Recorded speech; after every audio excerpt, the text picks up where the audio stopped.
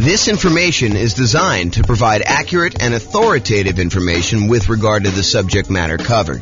It is offered with the understanding that the presenters are not engaged in rendering legal, accounting, or other professional services. If legal advice or other expert advice is required, the services of a competent professional should be sought. Welcome to the Chula Vista Real Estate Investing and Real Estate Financial Planning Podcast.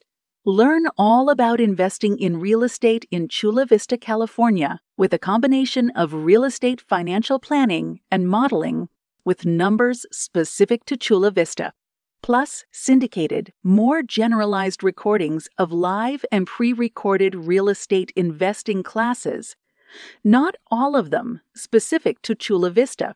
Be sure to stay tuned after the podcast for a message from our sponsors. Well, good morning and welcome, everyone. I am your host, James Orr, and today we're doing another deal analysis class. So in the previous class, I believe we did a 20% down rental property, non-owner occupant purchase, where we analyzed the deal, and I walked you through basically how to enter all the inputs on the world's greatest real estate deal analysis spreadsheet. And then I walked you through how to determine whether or not this is a good enough deal for you by walking through some of the numbers, showed you some stuff about the overrides. But today we're going to do something slightly different. Today we're going to do a 5% down Nomad property where you're buying the property, you're moving into the property, you're living there for at least a year, and then you're converting it to a rental. And so there's a couple of different things that happen when we're talking about analyzing a Nomad property that are different than when we analyze just a traditional 20% down sort of purchase. The first thing you might realize is, hey, look, we're not renting the property in the first year. So how do we deal with that in the spreadsheet?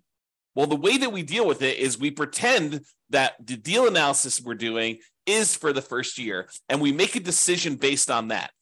And we look at it as if we could rent it in the first year, even though because we're moving into the property, because by getting the owner-occupant, the lower owner-occupant interest rate and the lower down payment owner-occupant loan, we cannot not move into the property. We cannot rent it out completely to tenants. Could we house hack and get roommates? Sure. And if you were buying like a duplex or a triplex or a fourplex, could you go and analyze this deal as if you were living in one of the units and then you were renting out the other ones? Sure. But even when we do those, a lot of times we're analyzing the deal at full capacity. When we finally move out of the duplex, triplex, or fourplex, we're going to analyze this if we have the thing completely rented to determine what the investment will look like once we move out. So with that being said, how else is analyzing a 5% down Nomad deal different?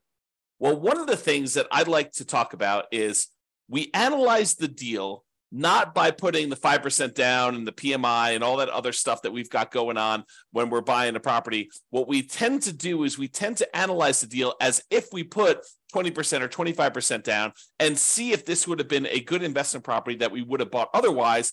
Then once we've done that, we go back in and we change the down payment, we change the PMI type stuff in there, and we look at it and say, can I handle the additional lower cash flow, or in many cases, negative cash flow by only putting 5% down and having PMI on this property?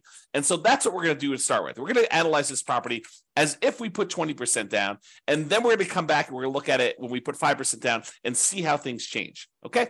So this is a 5% down Nomad property, and I'm in the world's greatest real estate deal analysis spreadsheet.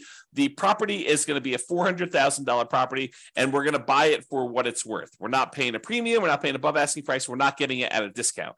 Now, I'm adding software to basically do the analysis. You'll be able to see a version of the spreadsheet for buying a Nomad property for each individual city. I'm going to publish this in the podcast, and you'll be able to go and look at your city with your city's numbers and do the analysis. Realize that the spreadsheet I'm doing is generic. I'm going to walk you through the concepts, but I will add a link in the show notes that will walk you through the actual analysis using numbers from your city in the podcast, because we've got these city podcasts that we're doing analysis for, and I have the ability to go do that. I'm just writing the software so that it displays it just like the spreadsheet on the screen. It'll be like a web version of the spreadsheet so that you can go and see that. So go ahead and look in the show notes to kind of see the numbers for your city, or follow along on the audio for now.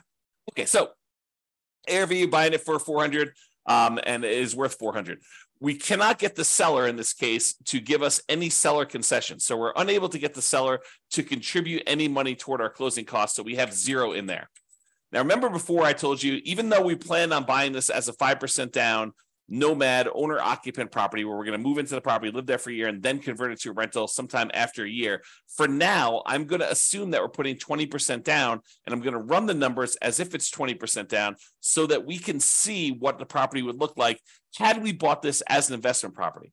And really, that's just to kind of, check us to make sure that would this be a property that we would even consider buying as a rental, or how bad is it? And then when we switch over to 5% down, we could see just how much worse it is when we only put 5% down, okay? Because what tends to happen is the numbers tend to get a little bit worse when we put less down in terms of like cash flow and stuff like that, okay? So 20% down there. I'm also going to assume for a moment that we're only going to pay the 1% approximate in closing costs in order to close this. So since it's a $400,000 property, we're saying it's about $4,000 in closing costs.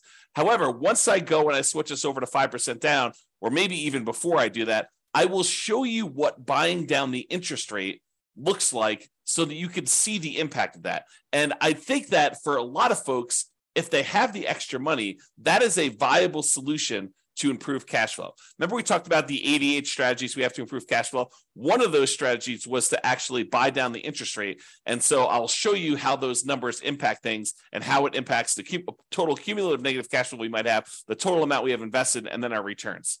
Okay, so for now, we're going to use 1% closing costs. We're not going to buy down the rate.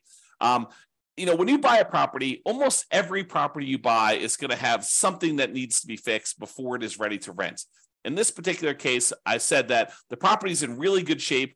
A couple really small things came up on the inspection report, and we are estimating that those are going to cost about $3,000 total for us to go and do. So we're going to put $3,000 total in rent-ready costs in the field here. Now, the spreadsheet will automatically calculate how much cumulative negative cash flow you have when you buy this property.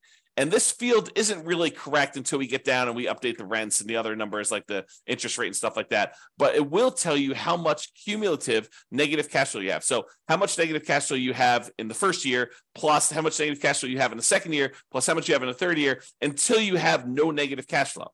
And that's because the reason why it eventually goes away is usually when we're modeling this stuff, rents are going to increase slowly over time, 1, 2, 3, 4% a year, whatever you're using for your kind of rent appreciation rate.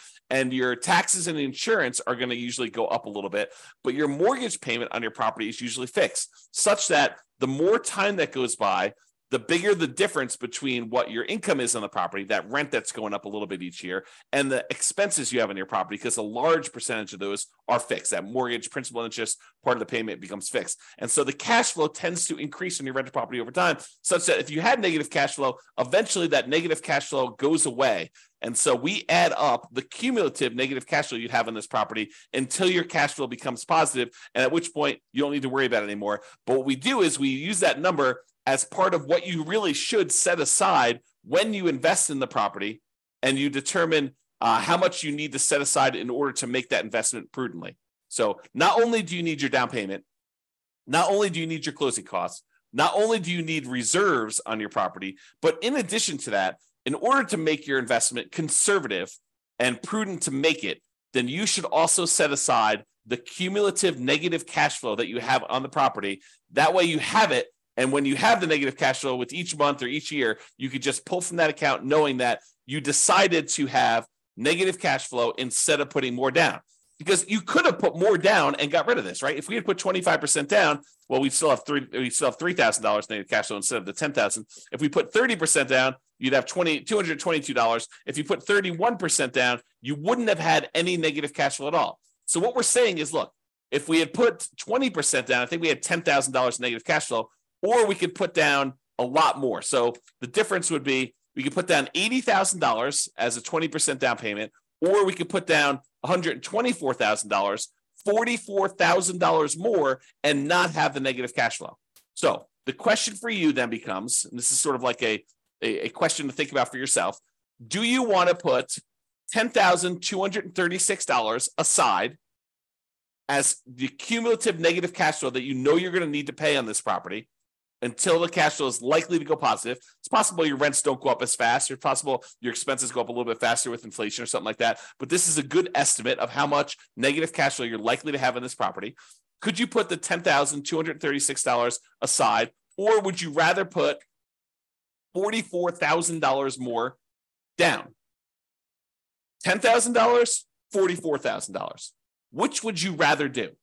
And that's the question, right? Because the negative cash flow is really a deferred down payment. If you had put more down, you wouldn't have it.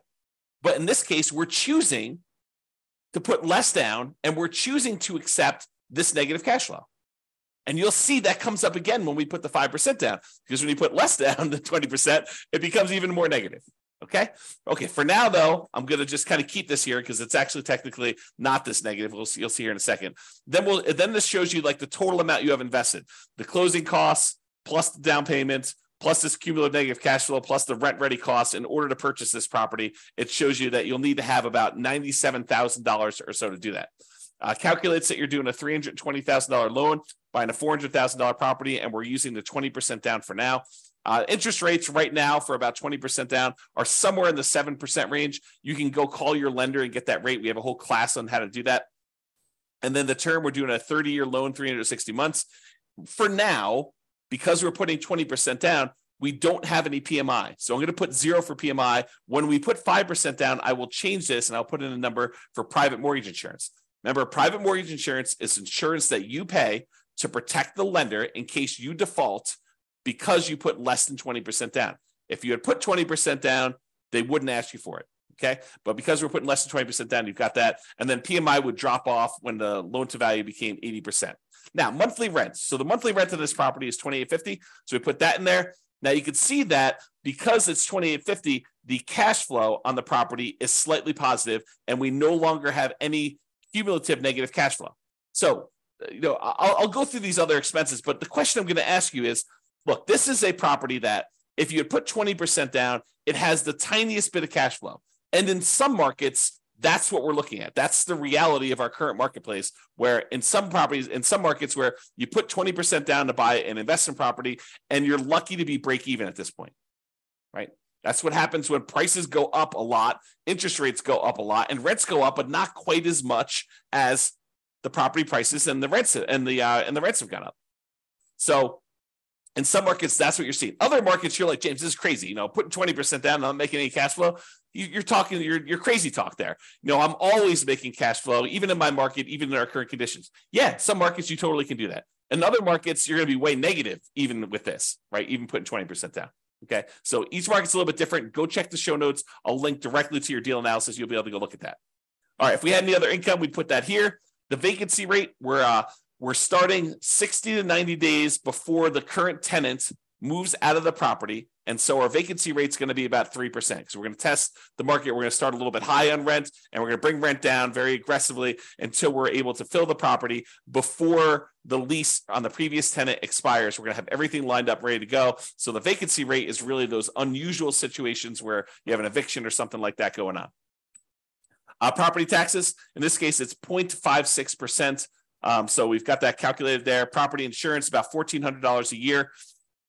And I have a property about this value, so those are about right. $350 for HOA per year. And then the tenant's paying all the utilities, so you're not paying any of those. And there's no other expenses. You're not paying for snow removal or mowing the lawn or anything like that. This is just a straight up single family home where the tenant is paying for all the expenses to do that. I've said 10% of the gross rent set aside for maintenance on the property. I'm assuming that you're including the CapEx in the maintenance. And so we set aside $0 extra for CapEx. This is probably not reality. You probably should be setting aside additional money for CapEx in your property. And so you probably should use the CapEx spreadsheet that we have to estimate what your capital expenses are going to be based on the property and when you bought it and how old everything else is. That's what that advanced CapEx spreadsheet does for you. And I've assumed that you're self-managing the property. If you had a property manager here, it'd be negative, significantly negative. In this case, I'm assuming that you're managing it yourself. Then we estimate the percentage of the purchase price that is the land value, so that we can then calculate what percentage, what value of the property is your building value. That way we could use the property type, which is residential in this case, to determine what your cash flow from depreciation is, your tax benefits from owning this property, your depreciation benefits, so we can calculate a cash flow from that using your effective income tax rate. Okay. And so we have all that in there. Now that we've got all the numbers in there for a 20% down payment, we're looking at this and we're saying, look, if I were going to go buy an investment property, if I had 20% down and I wanted to go do this, would I buy this one as a rental? Now, there's all these trade-offs you're making when you're doing Nomad, right? Sometimes we could find an amazing deal, but it's not one that we would be willing to move into and live there for a year or more.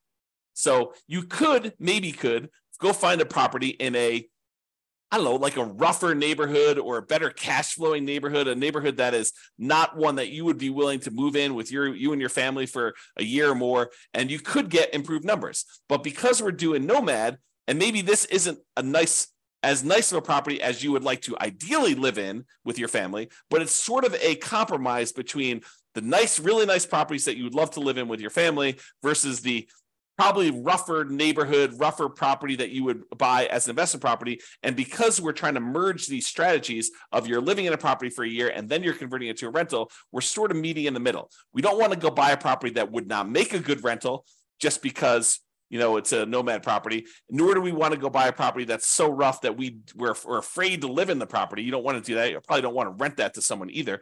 But the idea is you want to kind of like hybrid these. And so a lot of times we're looking at this property and we're making compromises. So we're just looking at this and we're saying, look, would I go buy this property? Well, it's got $21 a month in cash flow. It's about break even. We got about $206 a month in cash flow from depreciation. Those are the tax benefits of owning the property that look like cash flow. We get those in the form of either end of year tax return rebate, or we can adjust our exemptions on our actual paycheck, pay less in taxes with each paycheck that we make, and actually receive money back so that we could use that to cover some negative cash flow with money that we don't have to pay in on taxes from the paycheck from our regular job. Okay, so you can go and look at that. The total amount of true cash flow, which is really just the sum of this monthly cash flow and the cash flow from depreciation, is $227 a month. Okay, then we walk through, we can see all the returns for whether you're doing the return in dollars from each of the four areas, from appreciation, from cash flow, from debt pay down, from cash flow from depreciation, the tax benefits, in other words, and it sums all these up and tells you you're making about $18,000 a year. The total return on investment is about 20.66% if we ignore reserves.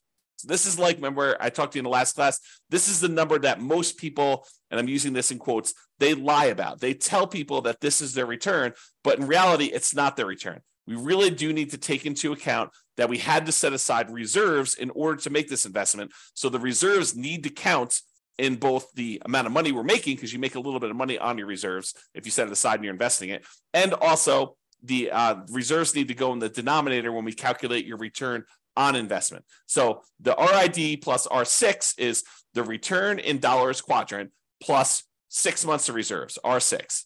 Okay, so that tells you how much you'd be making in total dollars if you had 6 months of if you set aside 6 months of reserves. This one tells you return in dollars quadrant plus R12, which is 12 months of reserves you set aside.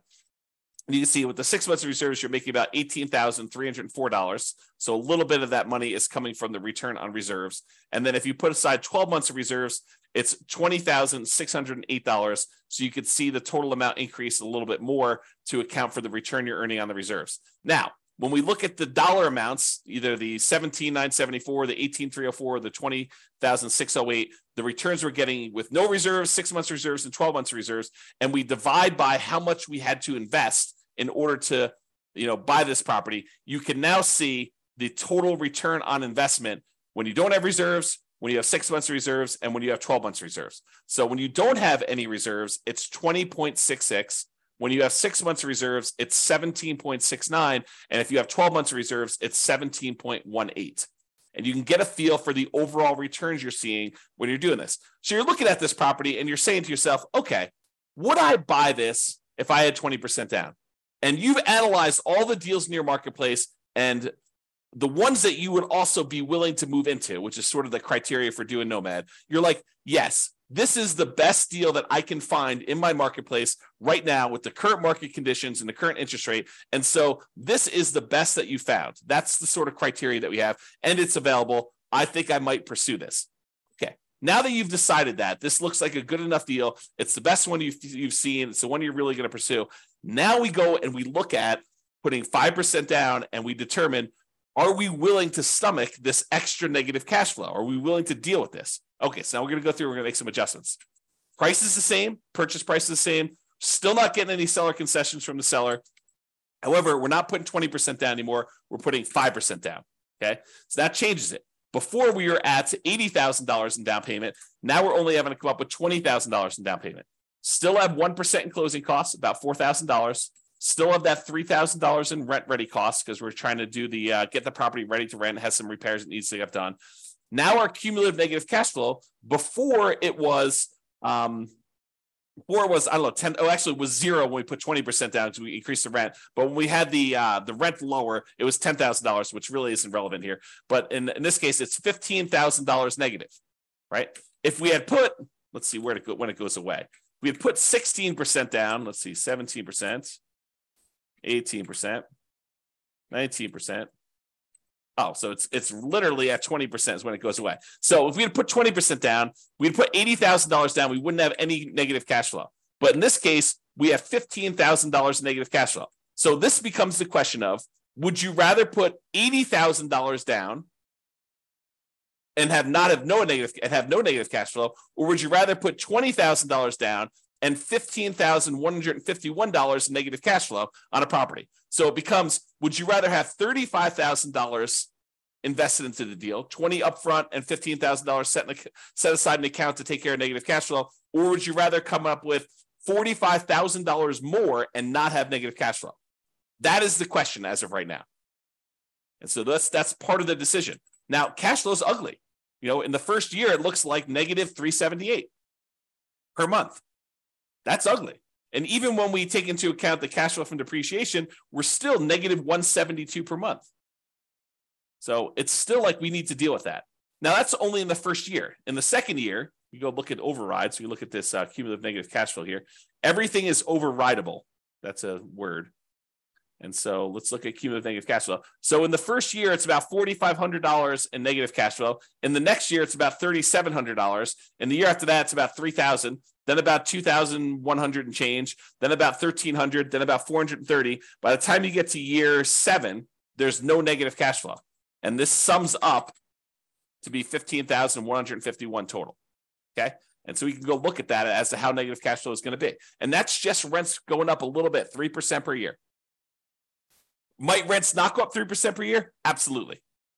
But we're modeling it like that. And I think this is reasonable. It's a reasonable assumption and much more conservative than not setting aside this number to have cumulative negative cash flow. Okay. So that's why we're doing it this way. So before, when we had 20% down, our total amount that we invested in the deal was $87,000. Now that we're putting 5% down, the total amount we have invested is $42,000, which includes setting aside that money for negative cash flow. So it's less than half, okay, by putting the 5% down, if you think about it that way. All right. So the mortgage amount now, because we're putting 5% down, is $380. Now the mortgage interest rate is not 7% anymore. We're doing owner occupant, and it's probably in that 6.75 to 6.875 range for doing the owner occupant rate now with that. And we've got PMI. And PMI right now, 0.38. 0.038. There we go. So you call up your lender and you'd find out from them how much private mortgage insurance is going to be. Or we just did a class yesterday on all the factors that go into calculating what PMI is. And then we're going to do a class, I think next week or the week after that, on how to actually calculate it using a rate sheet from a private mortgage insurance company. But I went and I looked it up before class today. It's 0.38 for someone with really good credit, doing a 5% down loan, solo. So 0.38% is what we use for that. So it's about $120 a month in negative cash flow on this thing. So now our negative cash flow is a little bit higher than it was before because we changed the interest rate and now we have this PMI. And PMI is a factor in calculating the thing. So these numbers are now, I think before it's like $15,000. Now it's like $18,636. Or if you look over here, negative $467 a month or negative $261 if we take into account the depreciation, cash flow from depreciation. Okay. So we looked at these numbers and we saw all of these things here. Now realize there are several ways to pay PMI, right? We chose in this particular case to pay PMI monthly. We could have said to the lender, hey, Mr. Lender, Mrs. Lender, instead of you actually giving me a monthly rate, why don't you raise the interest rate on the overall mortgage? Give me a credit that you would then use in order to pay the PMI upfront, because you could pay it upfront as one big lump sum as well. Okay. And they may choose to do that. And they say, okay, well, if you do it that way, interest rates are going to be, 7.125, and you won't have this 0.38 at all. It'll be zero. And then you go look at that and you're like, well, that's worse. And this interest rate lasts forever. The PMI only lasts until I get to 80% loan to value, and then it drops off. So actually, I'm not going to do that. I'm going to go back to the way we had it before, 6.875 and 0.38. Or you could go to them and say, hey, can I pay PMI in one upfront lump sum and get rid of this, have it go to zero, and you come up here to closing costs, and let's say it's, let's say it's, another 1.5%. So 2.5% total in closing costs, and then you can get rid of that. And then your cumulative negative cash flow is only 12,860 for the entire time. Okay. And that's because you chose to pay a little bit more in closing costs here instead. All right.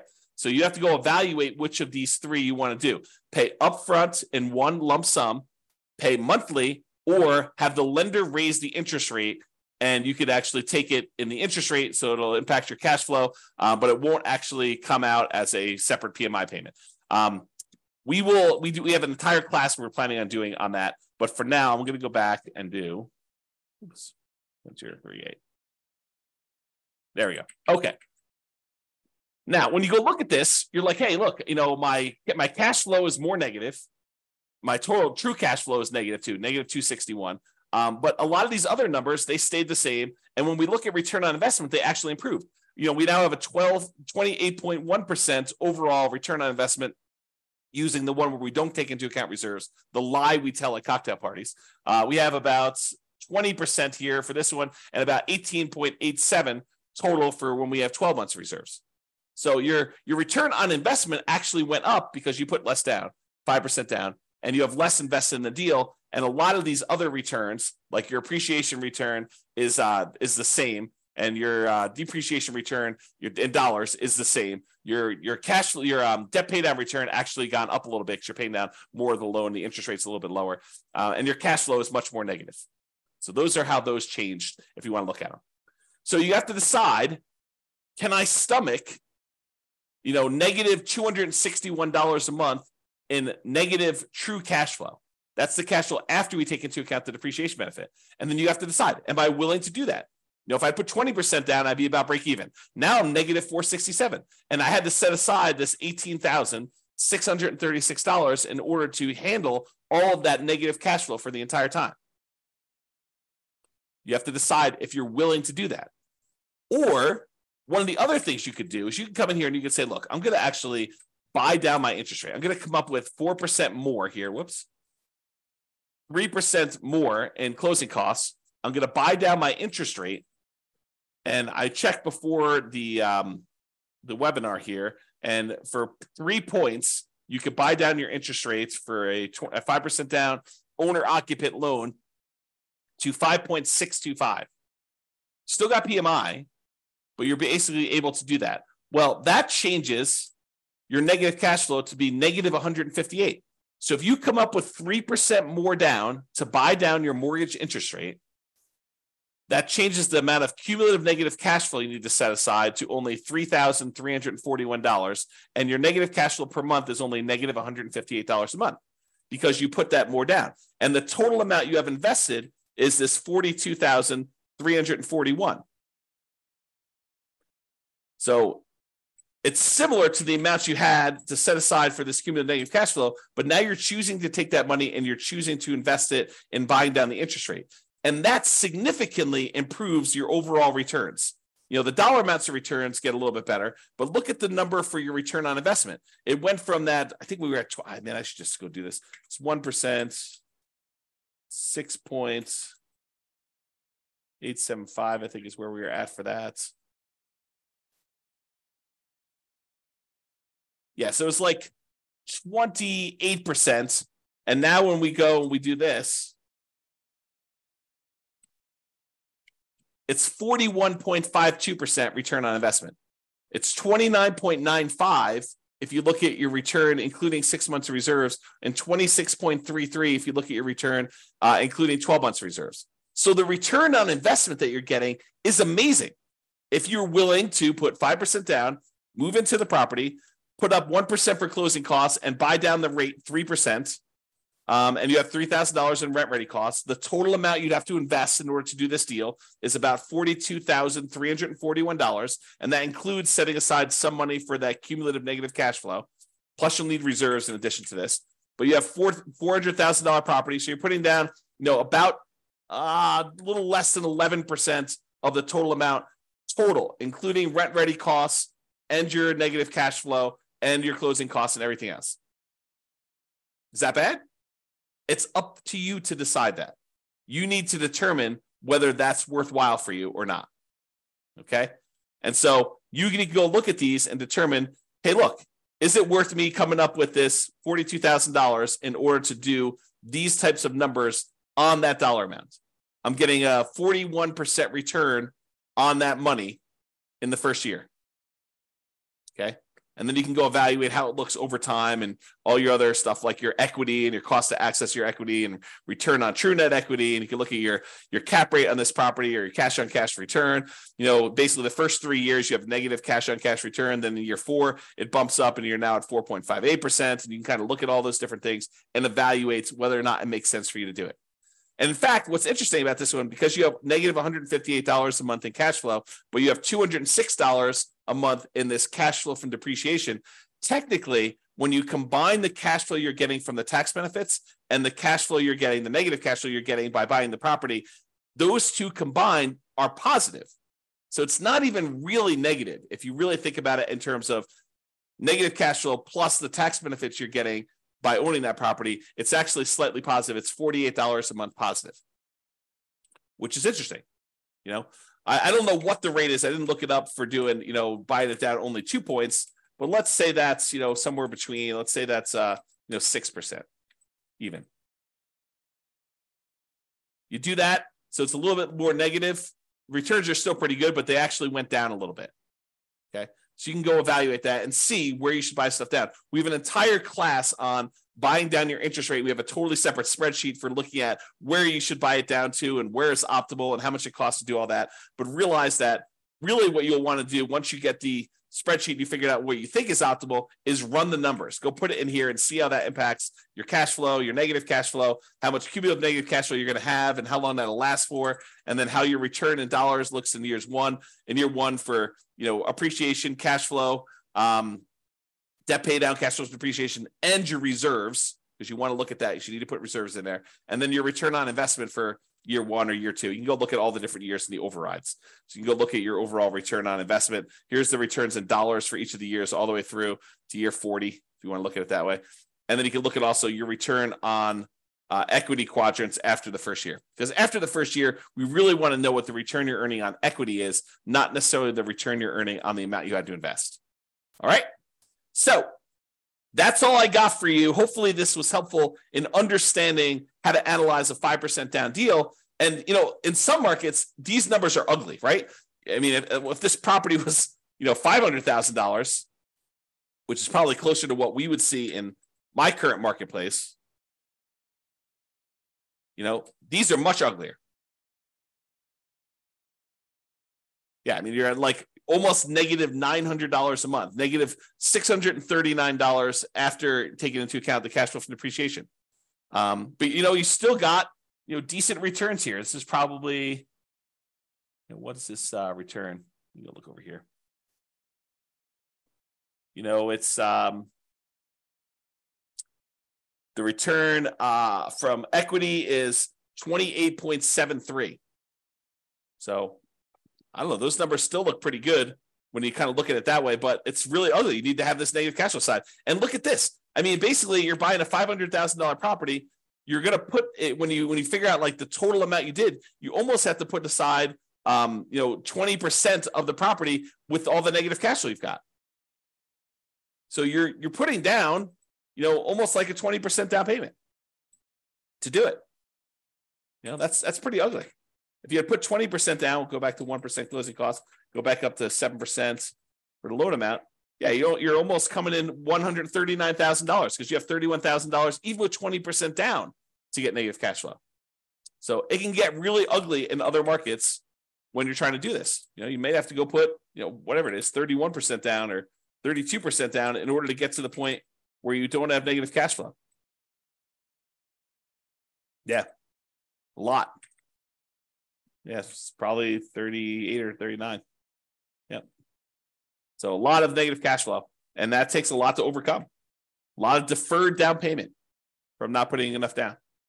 All right, so that's all I got for you. Hopefully you enjoyed this deal analysis and seeing how it changes when you're analyzing just a regular 20% down deal to now when we're doing 5% down deals. We will continue in this series of analyzing different types of deals. I think I want to do, I don't know if we're going to do free and clear next, buying a property where you're buying it all cash and show you how that looks, or buying a property that's new construction and how some of those things are different. I'm not sure which one I'm going to do next, but I plan to do a whole series of these and cover a wide range of situations so that you can see how we might analyze these different deals. That's all I got for you. Hope everyone has a great day. Bye-bye for now. With home prices up, mortgage interest rates up, and rents up, but not quite enough to counteract the higher prices and interest rates, cash flow on rental properties in Chula Vista is harder than ever. Book a call with the Real Estate Financial Planner to apply our proprietary 88 strategies to improve cash flow on your rental. See the show notes for a link to schedule your call and improve your cash flow today. If you're a real estate agent, lender, or professional in Chula Vista that wants to help our real estate investor listeners, consider reaching out to learn about collaboration opportunities with this podcast. We'd love to add more value to our listeners by having you assist our investors buy, sell, and finance their real estate investments. See the show notes to schedule a call to discuss collaboration opportunities.